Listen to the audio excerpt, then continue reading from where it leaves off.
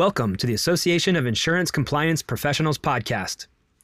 AICP serves the insurance compliance community by promoting relationships, exchanging information, and providing learning opportunities within a dynamic regulatory environment.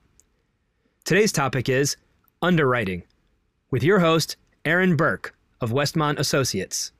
We are excited to welcome today's guests, Lee Davidson and Dominic Seratore. Lee Davidson joined Berkley Accident and Health in 2010 and is currently the Senior Vice President of Traditional Stop Loss. At Berkley, Lee has responsibility for the P&L of the Traditional Stop Loss segment, which includes sales, underwriting, account servicing, and claims. Lee has more than 35 years of insurance industry experience in a variety of product lines and roles within an insurance company. Prior to joining Berkley, Lee was Vice President and Chief Compliance Officer for the Hanover Insurance Group. Lee has also served in various roles within the AICP, including National President. Dominic Seratore has worked in the insurance industry for 30 years, with a concentration in compliance during the last 18 years. Prior to joining Westmont, Dominic served as the Global Chief Compliance Officer for Ironshore, where he managed corporate compliance and regulatory requirements on a global basis. Prior to his tenure at Ironshore, Dominic was Director of Internal Controls at Sun Life Financial, where his responsibilities included Sarbanes-Oxley review, processing, and testing. He also held the position of Compliance Director at Lexington Insurance Company, where Dominic was responsible for excess and surplus lines compliance. Hello, everyone. Thank you for joining us. My name is Aaron Burke. I'll be the moderator for today's podcast. Just a short background on myself. I am a project manager at Westmont Associates. They are an insurance compliance consulting firm, and I've been there for just over 5 years, where I handle property and casualty form rate and rule filings, as well as agent and adjuster licensing compliance matters. So with that, let's get started. I want to first start off by thanking Lee Davidson and Dominic Seratore for joining us today. And the subject of today's podcast is going to be underwriting. So the world of underwriting is a highly regulated and monitored area of insurance. It's essential to consumer protection, and it requires compliance with laws and regulations in all the states and DC. It involves insurance companies performing periodic examinations of their producers, their third-party administrators, their managing general agents, and the goal is to review their conformity with underwriting guidelines and state requirements, and also to know the repercussions that could come from an insurance department examination that perhaps finds non-compliance with those laws and regulations. So this podcast will examine the regulations governing the underwriting of policies, the types of proactive measures that insurance companies can take to ensure compliance, and then some of the difficulties faced by companies that fail to ensure compliance. So with that, I'm going to turn it over to our speakers for just a brief introduction. Lee, did you want to start us off by just giving us a brief background about yourself?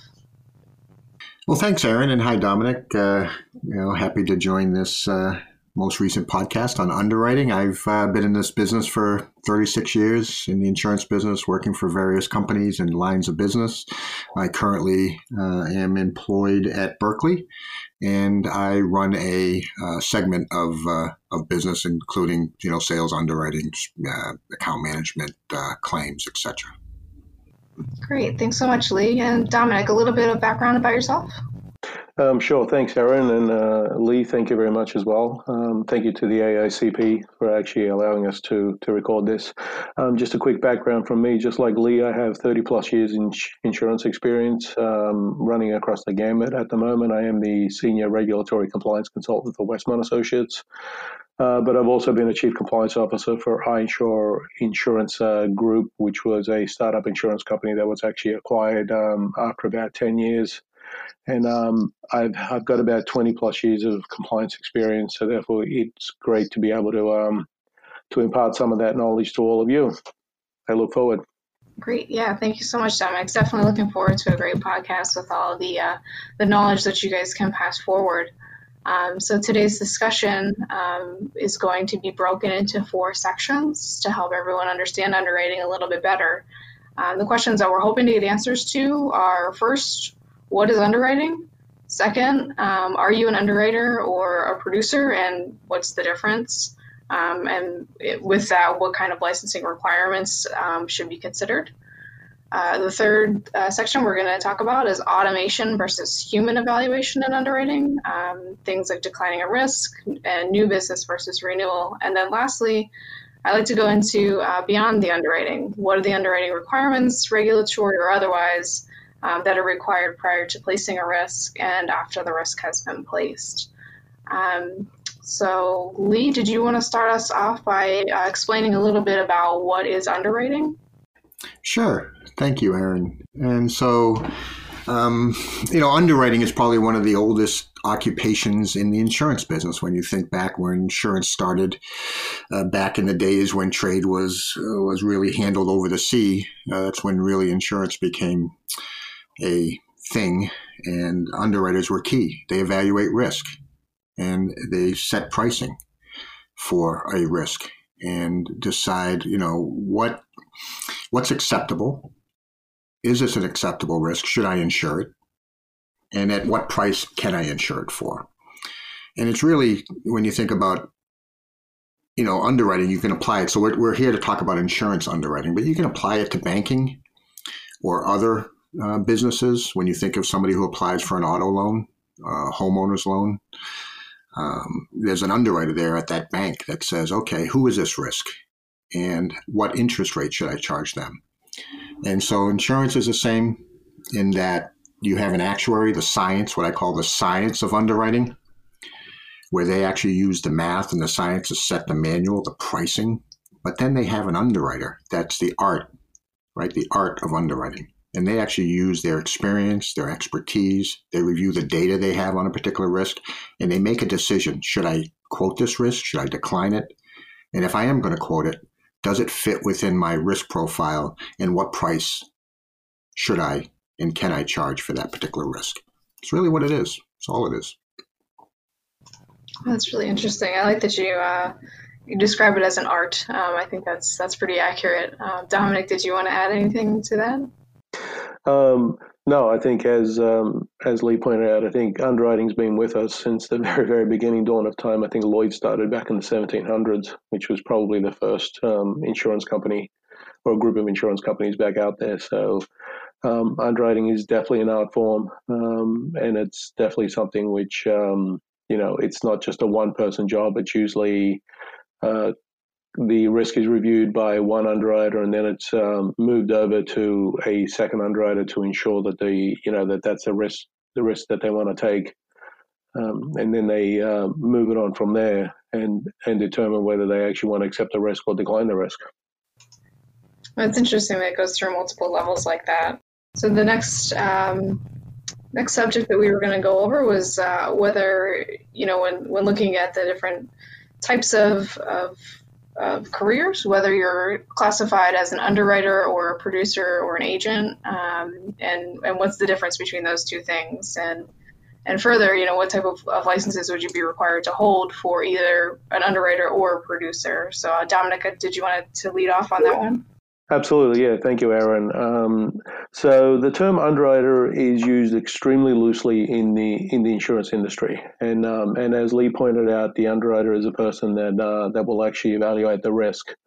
The problem which is found from a regulatory perspective is that an underwriter is only employed by an insurance company. So if you are employed by an insurance company and you're writing the risk on behalf of the insurance company, you're evaluating the risk, you're writing the risk on behalf of the insurance company, then you are considered an underwriter. And an underwriter, which is employed by an insurance company, does not need to actually have any kind of specific licenses. Clearly, they need to have their training. They need to be aware of the risk that they're looking at. They need to be able to read the pricing manuals, which are put together by the actuaries. However, they do not need to do any kind of specific licensing in order to be an underwriter. Now, when we move over to producer agent, that's a different story. If you look at the job conducted by a producer and agent, yes, it is an underwriting position. They basically effectively do the same thing as what an underwriter would do for an insurance company. However, because they are working for an agency, or for a group of agencies, they are no longer an underwriter because, as I stated previously, an underwriter only works for an insurance company. So therefore, if you're going to become a producer or an agent, then not only do you have to learn the underwriting laws as well, you also need to be licensed in the states which you're going to be writing the business. So let's take property casualty for a minute. If you want to write on the East Coast, so you want to write from New Hampshire down to New York, and you're going to be writing auto insurance as an agent, you actually need to have a property casualty license in those states. So what you would typically do is you'd get a license in your home state. Let's take, for example, your home state is New York. You'd get a license in your home state, so that would be your home license. Then you'd get a non-resident license in the other states that you actually want to write the business. If you're not actually licensed, you can't bind the business. Now, there's nothing stopping an agency from having one master producer, which has the licenses, and the master producer then has some agents working underneath them. So the agent can obviously review the risk, the agent can price the risk, but if the agent is not licensed, the agent cannot bind the risk on behalf of any insurance company. So once again, you are still an underwriter in the best sense of the terms. However, you can't call yourself an underwriter, and you actually do need to be licensed in all the states that you're writing business. Now, again, there are various forms of licensing. Clearly, there is the basic. There's the property casualty licenses. There's the health licenses. And there's also the life insurance licenses, which includes the annuity licenses. So a lot of people know about those. What a lot of people don't know, which is very unique in the United States, is that we also have the excess and surplus lines part of the insurance industry. So therefore, if a risk cannot be placed with a regular insurance company, and it's a unique type risk, then what will happen is that the agent will have to try and place the risk with an excess and surplus lines insurance company. Now, while an excess insurance and surplus lines insurance company is not licensed, it is recognized by the states as an excess and surplus lines insurance company. The agent or producer would actually need to have an excess and surplus lines license in the state that they're actually writing in order to procure that risk. And I'll go through that a little bit further on in the podcast with regards to what are the requirements. However, it's, again, I just want to reiterate, it's very important to remember that an underwriter only works for an insurance company. An underwriter cannot work for an insurance agency. If you're working for an insurance agency, you're not an underwriter. You are a producer. You can be called a production specialist. You can be called a production executive, a production manager, however, not an underwriter. So that makes it clear. And just one other point before I pass it back over to Erin. A lot of insurance groups now actually have their own agencies as part of the actual group. So you might have a group that has two insurance companies and an agency, and you will have underwriters employed by the insurance company and underwriters employed by the agency. And of course, the underwriters, as I noted, that are employed by the insurance company, they will actually have underwriter in their title. However, the ones that are employed by the insurance agency, they cannot use underwriter in their title, although they're on the same level as their counterparts in the insurance company. They would have to be, as I noted, a production specialist, a production manager, a producer, an agent, not an underwriter. That's very interesting, and I know a lot of times in the industry, a lot of terms for different classes of licenses tend to get thrown around, and it's not always accurate because, as you're saying, they may function as an underwriter and they may describe themselves that way, but they actually can't put that in their title because they're not employed by the insurance company. So that's good information to note. Lee, I didn't know if you had any experience that you wanted to share with us with regard to producers versus underwriters. Well, I think, it's a great question. And what I'd say is, a lot of agents think they're an underwriter, right? I mean, if you would ask them, they'd say, yeah, I underwrite, right? I make decisions. I make risk decisions. And quite honestly, they don't. They might decline a risk, and we'll get into that a little later. In other words, a company will say, I do not want to write this type of risk. It's not within my risk appetite. And the agents know that. A good agent will say, company ABC doesn't like this type of risk. And so they'll say to a particular client, sorry, I can't place you with ABC company because they don't have this risk appetite. They will not write this home on the coast, for example. But, again, those agents do consider themselves, I think if you ask them, an underwriter. And that's where it gets a little dangerous is, when they kind of communicate and say, hey, yeah, I'm an underwriter for ABC company, when in fact, they're really a producer that maybe has some field underwriting responsibilities to decline risks, to refer them. And I think of life insurance as a good example where if you're, and again, this is a simple example, if you're a female, age 35, and live in this zip code, the cost per thousand of life insurance up to the first 100,000 is X, and the agent can bind that coverage. If they want $1 million of coverage, that same individual, that same risk might have to be referred to a home office underwriter to make the decision of whether or not that's an insurable risk. And so, again, that kind of explains a little bit, I think, around what an agent might do from an underwriting perspective or when they have to refer. So back to you, Erin. Thanks, Lee. So the next topic that we have to go over is automation versus human evaluation. And we also wanted to talk in this section about declining a risk and then new business versus renewal and some of the differences that go along with that. So Lee, I'll actually turn it back over to you. Well, thank you. And I'll kind of break them into those three sections, right? So let's start with automation versus human evaluation. And so, automation has come a long way. And automation, I think of automation in two subcomponents. One is the internet. Any of you that are listening to this can go out on the internet and quote coverage. You can go out on auto and get a quote, homeowners and get a quote. You got to put in a lot of information. You might have to put your social security number in, date of birth, property address, answer a bunch of questions. And, within, 30 seconds or so, you'll get a quote. Right. And, auto will do that, life insurance, a lot of coverages. To me, that's automation, right? That's the front end field underwriting process. And then there's automation at the insurance company where that data comes through.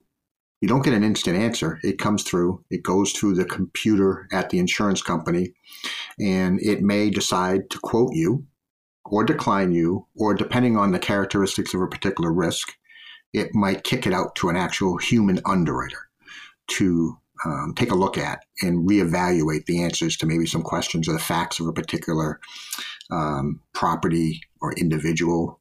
And you have to remember, underwriters, they don't, when we talk about the art of underwriting, there's a lot of databases out there that has information about you as an individual, about the house you live in, the car you drive. If you pick it, somebody knows about it and captures the consumer database, your credit. Now, some states, and Dominic will probably get into this, allows you to use credit. Some states, depending on line of business, doesn't allow you to use credit, right? Your credit score. But there's a lot of databases out there that has, clue, about a property, how many losses it has. Is it in a flood zone? And all that data goes into a system sometimes, and that decision, that automated system will make a decision as to whether this is an insurable risk, and if it is, what the price will be. And that's all programmed, no human interaction.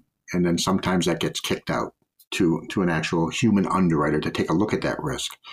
The other thing I'll say on automation versus human intervention, the more complex the risk, the more likely there'll be some human that has to look at it. Multi-million-dollar property. So a small home in a suburb might not have to be looked at, but a 50 apartment building in downtown LA is going to go to an underwriter. They're going to want to look at a lot of the data and the information around it. So the more complex a risk is, the more likely there'll be some type of human interaction, some kind of human evaluation. Again, gets back to that art of underwriting. I'll jump over to declining a risk, right? And this is an area where nobody likes to be declined. And whether it's, again, I'll go back to the banking, applying for a credit card, applying for a loan. I know when I was younger, getting a declination wasn't necessarily a surprise.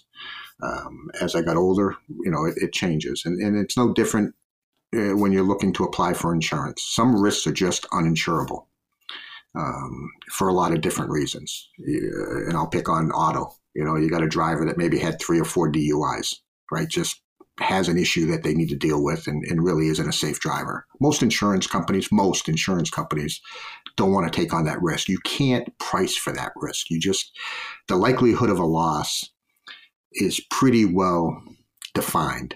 And so it's hard to set what I call known claimants. It's hard to really set a price for a known claimant. It's something that's going to happen. And so that really gets into those declinations. And declinations are heavily regulated. Some lines of business you can't decline. It depends, again, on the state. And again, it's important that the underwriter has the tools available to him or her to make those decisions. Can I decline this risk, not decline this risk? Is the agent the one that's going to have to decline the risk? If I do decline the risk, what type of information do I need to provide to the individual about that declination? If I used a third-party consumer database like a Clue report or a credit score, do I have to give that individual the right to get that report that I relied upon in order to understand what it is or why we made the decision we made not to write that risk? But unfortunately, in this business, declinations happen. And quite honestly, insurance companies want to write risk. They make money on writing risk. They make no money on declining risk. So it's not like there's this incentive for an insurance company to decline risks. Really, the goal of the insurance company, it's the law of large numbers, which is they want to insure a multitude of risks because a small subset of that risk are going to have loss. And so by having a bigger pool, the subset that will have the losses will be offset by that group within that pool that hasn't had losses. And really, it gets into that whole underwriting's a key to that. And then new business versus renewal. Again, complexity. The rules differ. How you look at a risk is different. There's such a thing called a new business penalty when you think about being an underwriter. And what that new business penalty means is when it's a new piece of business, you don't have, you feel like you have a lot of information about that risk, and you really don't. You might have a lot, but you don't have everything the incumbent carrier, the carrier that currently is on that risk, has. And so you're always taking more risk on a new piece of business than you are on a renewal. On a renewal piece of business, you know more about that case, how it's run, whether it's a group or an individual. You have more data, and data is king in the underwriting business. The more data you have on a risk, the better you are at being able to price it. And so the rules are, again, the rules are different. So if, again, it depends on the line of business, but the states put a lot more onus on a renewal than it does new business. So if you're going to non-renew a piece of business, the states want to make sure that you're not leaving your current insured left hanging, right? So there's time frames and all kinds of other regulatory matters that the underwriter needs to be aware of to say, if I'm going to non-renew this homeowner's policy, I need to give 60 days advance notice. And I have to tell them why I'm non-renewing that. Versus new business, it's more of, hey, we're just declining you. In other words, there's not as much obligation to that individual or that risk that you have when it's your existing piece of business. And again, the states heavily regulate how you look at renewals, how much in advance of the renewal date you have to send the renewal out, so that if you're out at double the rate, they have the opportunity to go out and shop it in the market through their producer. So that if you're charging $200 for a risk that you used to charge $100, and you might have a legitimate reason to do that risk has the opportunity to go out and shop it. So I'll leave it there and hand it back to you, Erin. Great, thanks, Lee. And I think you hit on a good point there, where the insurance departments, their goal in creating all of these rules is to protect the insured. So Dominic, I didn't know if you wanted to add anything to this subject. Yeah, the other thing I want to add is, I think Lee's really covered it. Automation doesn't have to be this very fancied online system as well. A lot of insurance companies will use a simple Excel spreadsheet macro, which has been created by the actuaries in order to plug in information and then provide at least an estimate quote before the actual human underwriting takes place. So the automation can be as simple as a spreadsheet all the way to, as Lee explained, an online system where they'll actually give you a quote there and then. Interesting, yeah. And also it was discussed in this section, which I think is important and leads us into our next topic, is that each state's different, and it's really important to know the rules and regulations of each state, because they are they are different, and the insurance companies are responsible to know that. So as I said, the next subject will be beyond the underwriting. What are the underwriting requirements as far as regulatory and other things that are required prior to and after placing the risk? So Dominic, I'll let you take that one. Absolutely. Thanks, Erin. So beyond the underwriting, what are the actual requirements? You've received a risk, it's on your desk. You're in the process of looking at the risk. Okay, is this a risk that you want to accept? Or as Lee noted, is this just a risk that your company does not want to handle? You've considered, okay, this is a risk that I want to quote. What are the next steps involved? We've already touched on the licensing section of it if you're actually working for an agency. However, if you're working for an insurance company, the next question that has to come to your mind is, all right, what are the regulatory steps that I have to follow in order to bind this risk? So number one, am I going to place it in the admitted, which is the licensed market, or am I going to place it in the surplus lines market? Because there's very little chance I can actually get such a complex risk in the admitted market. So let's go down the admitted market path first. Every insurance company that wants to write a business as a licensed insurance company in a state would actually have to have their forms and rates pre-approved by the state which they're writing in. So let's take auto, for example. An insurance company wants to write auto in the state of New York. They would actually have to get a set of forms in place. Now, all the forms, which would include obviously the declaration page, any endorsements, any other attachments that they actually wish to put on there, they'd actually have to get a set of forms together, and they would have to submit those forms to the Department of Insurance for review and approval.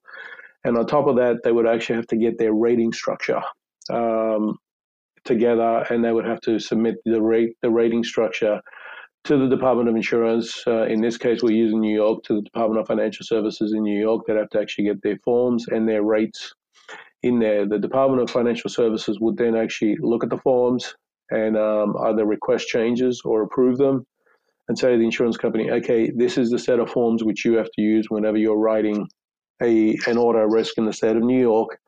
And again, they will do the same thing. They will look at the rates and they will say, okay, you want to charge XYZ rates. As Lee pointed out, someone with a DUI is obviously, if they've had only a couple of DUIs, their rates are going to be higher. You would actually have to stipulate why the rates are higher, and the Department of Insurance, the Department of Financial Services in New York, is going to come back and say, all right, please provide me the justification. How did you come up with these rates? Once you've gone through that, the Department of Insurance will then obviously approve the forms and the rates. So now this insurance company has a set of forms, a set of rates approved for that risk, for the auto risk in New York. You as an underwriter now, you have this auto risk in front of you. You can only use those forms and those rates which have been approved. You cannot deviate from the forms. You cannot deviate from the rates. If you deviate from the forms, then you would actually be out of compliance. And during a market conduct exam, the insurance company would obviously, that'll be marked against the insurance company as using the forms which have not been pre-approved. And that's the same with the rates. You actually have to follow the rates that have been filed, the rating structure that have been filed and approved by the Department of Insurance in order to quote that risk. So, and again, if you want to make changes, unfortunately, you turn around after a few years, you turn around and say, okay, these forms are just not working for us anymore. You can't just simply get a new set. You effectively have to file an amendment to your original set.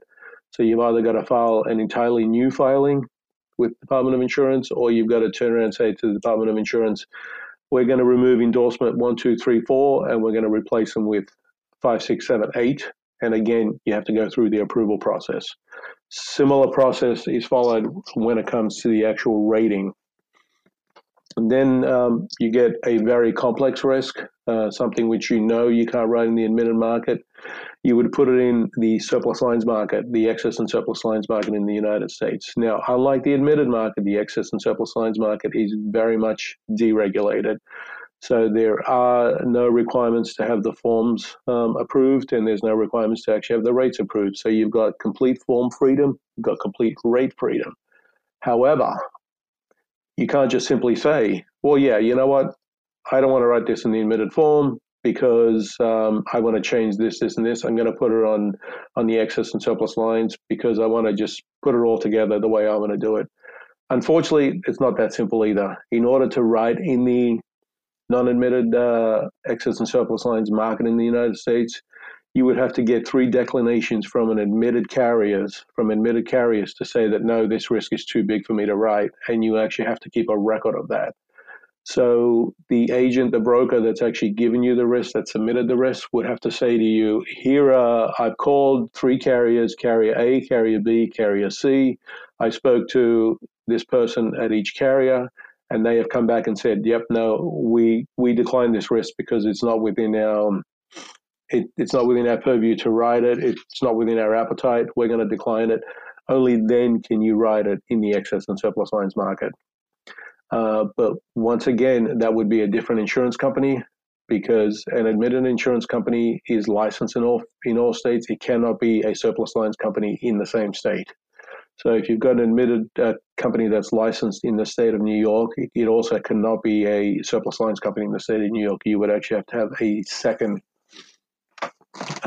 You'd have to have a second insurance company that is recognized in that state as a surplus lines company as well. And once again, since we're talking on the surplus lines insurance, if you write a risk on the surplus lines insurance market, there are what's called excess and surplus lines taxes and fees that have to be paid by the broker, by the surplus lines broker that has actually procured the risk and submitted the risk for you. You as a carrier, as the underwriter for the carrier, need to make sure that you've communicated this to the broker and said, okay, you are aware that there are taxes and fees that have to be paid to the state of New York through the Excess and Surplus Lines Association. And you basically put that on there, and when you send the quote back out, you would actually have to put a note on the quote saying, broker is hereby responsible for all surplus lines taxes and fees. So those are some of the small issues that you have to consider when you're binding a risk. That's why when you got the risk, as I said, just to recap, you've got the risk. You've decided, yep, this is a risk I want to write. I'm going to start underwriting it. You got to think, all right, now that I'm going to start underwriting it, what are the limitations? What other requirements do I actually have? What do I need to follow in order to write this risk correctly within the regulations? Otherwise, the state may come knocking on your door saying, all right, let me look at all the policies you've written in the state of New York for the 2019 year, and any policy which is not written within the regulations, the state will actually note that, and the company could get fined. They could have their license suspended. There's a whole slew of actions that the Department of Insurance can actually place on the company if 1, 2, or more risks are actually written out of compliance. Lee, did you want to add anything to that section? All I'd say is, the one thing I always, when Dominic was speaking, the one thing I thought about is insurance is the business of discrimination. That's what we do. We discriminate, right? And we charge higher rates for risks based on certain criteria that basically pose a higher risk to the insurance company. The question is, and underwriters are very key in this, is it fair discrimination or unfair discrimination?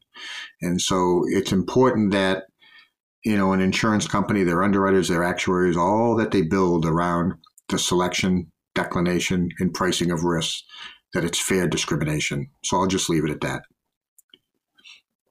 Thanks, Leo. That's a really good point. So that is actually our last topic for today's podcast. I'm going to let our speakers say some closing remarks. So I'll start it with Lee. I'll start with you. Yeah, well, thanks, Aaron. Thanks, Dominic. This has been great. What I'll say is for those folks that are thinking about, maybe taking up an insurance career, I started, like I said, 36 years ago in the compliance area. The one thing that you learn in the compliance area is you need to become expert of all things that happen at an insurance company, whether it's marketing, sales, underwriting, claims, actuarial. The compliance department is responsible to understand what functions they perform and the regulations that surround those functions. And, by working in the compliance organization, I was able to identify an area that I enjoyed. And, fast forward 36 years later, I'm running a business. And, I don't think I would have gotten here if I hadn't started where I did and learned this business from the ground up. But I want to thank everybody. This is, insurance is, I'll say I've been doing this for a lot of years. It's recession proof. It's something that everybody needs. It's not something that's going to go away. Insurance is something we all need and will always need. And it's been very, very good to me. So thank you, Aaron. Thanks, Lee. That's a good point about job security. Insurance is something that, as you said, is not going to go away. So, Dominic, I'll open it to you for any closing remarks you might have. Yep. Aaron, thank you very much. And again, Lee, thank you very much as well. This has been a great experience on my side as well. I think just reiterating what Lee said, if you're thinking about getting into the insurance industry, it is very much something which someone will always need. Unlike Lee, I actually did a little bit backwards. I started in the underwriting side of play on the personal line side. And then I actually moved into the compliance side of it as well. So I started on the compliance side on the excess and surplus line side. Then I moved to the life insurance and then the regular property casualty compliance. And again, reiterating what Lee said, being in compliance, you actually do have to know every single aspect of it, not just the underwriting. Obviously, you need to know the claims of it. You need to know the investment side of it. So there are a lot of opportunities in the insurance industry for you to actually look into. And again, just because you start on one part of it in the underwriting, for example, there's nothing stopping you from moving to another part, like a compliance, like an investment in the insurance industry. So it's one of those industries where you can actually move across very, very easily. And you can always move back if you wish to as well. And it's definitely a good career, definitely recession proof, because we'll always need insurance regardless of what happens to the economy, regardless of who's in power or whatnot. Insurance will always be there for everybody. Great. Thanks, Dominic. It sounds like you took quite a journey, but it seems like it's treated you well. So I'm happy to hear that. So I just wanted to conclude today's podcast by, again, thanking Dominic and Lee for sharing their wisdom with us today. I truly appreciate it. I know I learned some new things, and I also want to thank the AICP for coordinating this podcast series, and we hope you join us for the next one. Thank you.